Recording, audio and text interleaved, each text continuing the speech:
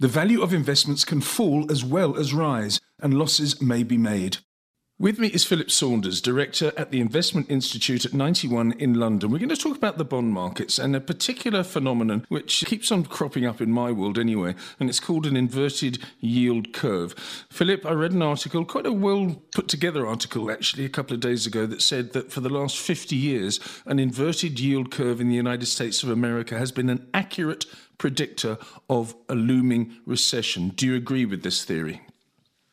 Yes, I do. And that's certainly the history. It doesn't mean that, the history necessarily repeats itself. But the odds certainly point very heavily in that particular direction.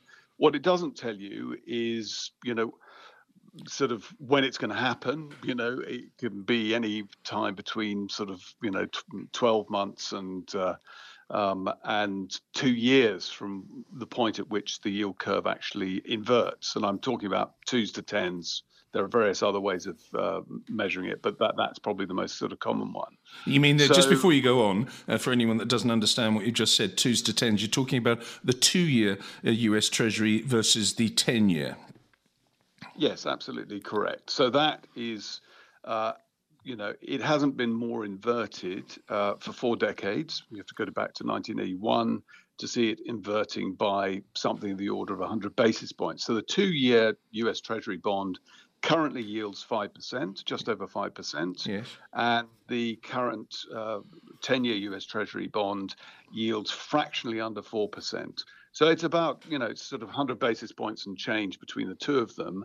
And that is pretty extreme.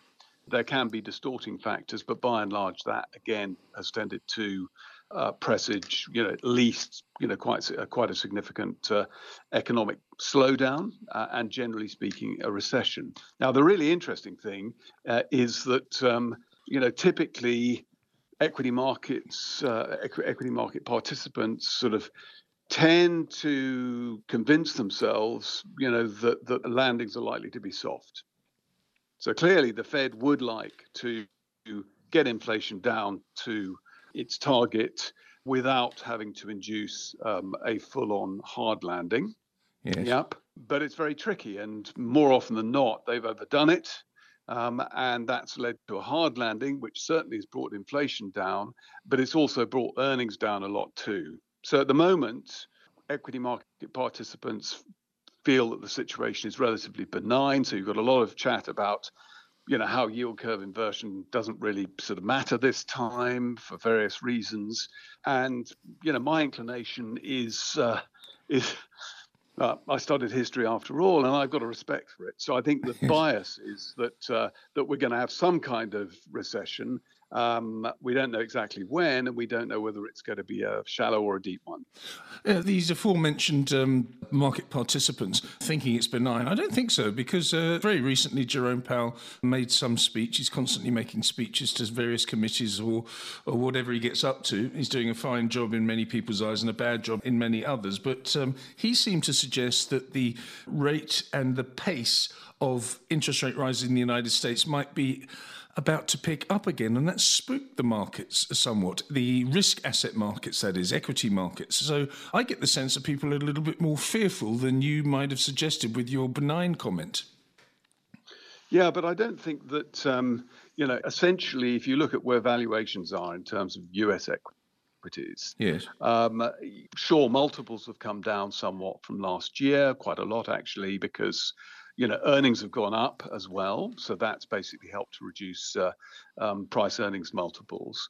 But, if you look at sort of analyst estimates, bottom up analyst estimates, we're really not seeing a sort of, expectation of a significant decline in earnings, maybe 5% from the cyclical highs. And if we have a recession, then that's going to be wrong. And it's it could be wrong by a significant order of magnitude.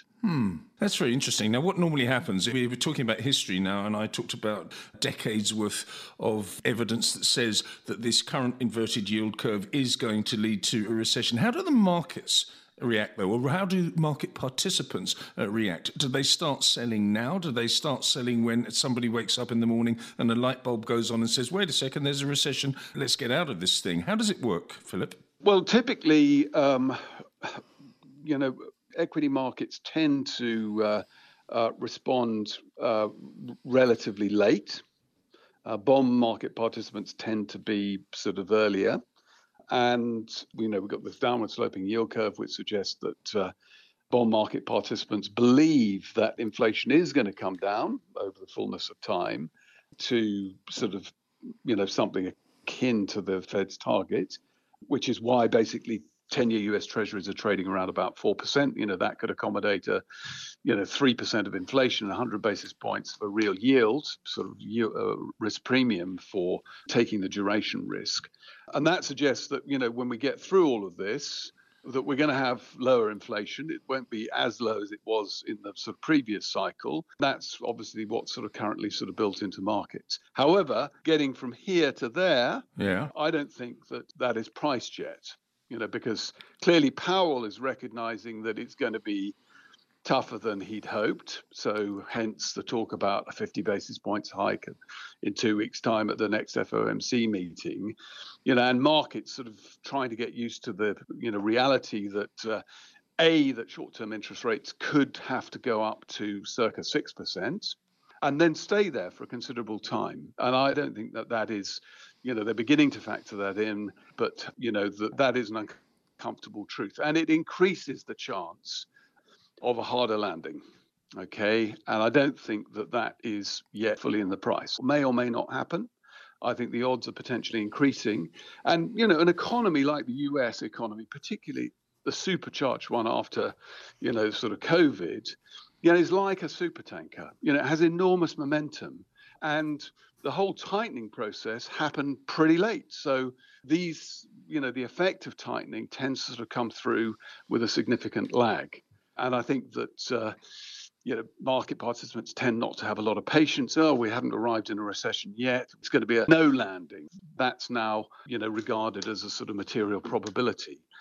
I think that to get inflation back down towards 2%, is going to require a loosening in the labor market and, interest rates, financial conditions have actually got to get tight enough to actually induce that. We may or may not be there yet. The labour market is very interesting because I was speaking to one of your colleagues who says, apart from the inverted yield curve story, which is a predictor historically of an impending recession, he said the one thing that he and his team look at quite closely is jobless claims, not the jobless rate or the non-farm payrolls data every month, which is keenly watched, of course, but he looks at jobless claims and he says when those start to rise and with an inverted yield curve, then that's a good predictor if in the next, I think he used the number 8 months, actually. That is when the recession is going to start. Is that something that you share, that theory? I think that's a pretty good rule of thumb. And, I think what tends to happen is that you get these significant inflection points, things look sort of perfectly, that they're sort of continue to be strong. And then when the claims start to inflect, then typically that tends to accelerate. And so therefore that's, sort of a swallows and summer type of thing. But no one indicator is, perfectly reliable. So I think you've got to look at a number of things, and that's certainly something to keep a weather eye on. Okay, final question now, and it may be inappropriate, and you can tell me to go and jump in the lake if you want me to, but given what you've just said, how are you at 91 positioning yourself strategy-wise for a potential recession? Are you starting to do so, or are you waiting for more indications? I mean, I think this has been our view for some time, and so we are, the trouble is that, you do get strong rallies.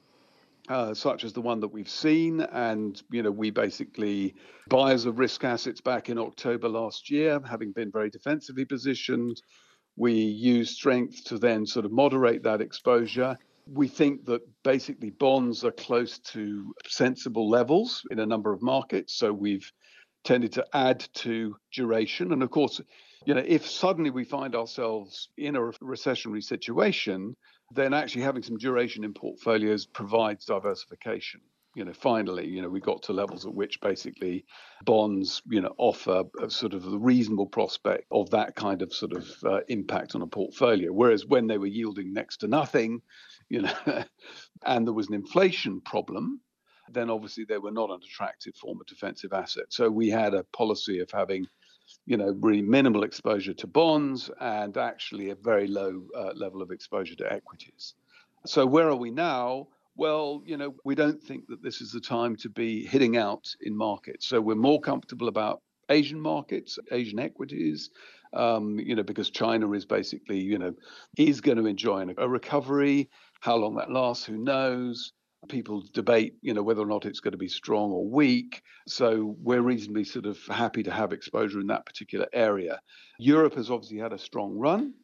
The data has been a lot better than people generally expected, but the essential dynamic of the withdrawal of liquidity and rising rates, remains in play. So we don't think that this is a time to be bulled up, at least on the sort of equity and credit side. Philip, thank you very much for your insight. Philip Saunders is a director at Investment Institute at 91 in London. This podcast is a marketing communication and is provided for general information only and assumes a certain level of knowledge of financial markets. It is not an invitation to make an investment and should not be construed as advice. The views in this podcast are those of the contributors at the time of publication and do not necessarily reflect those of 91. In South Africa, 91 is an authorised financial services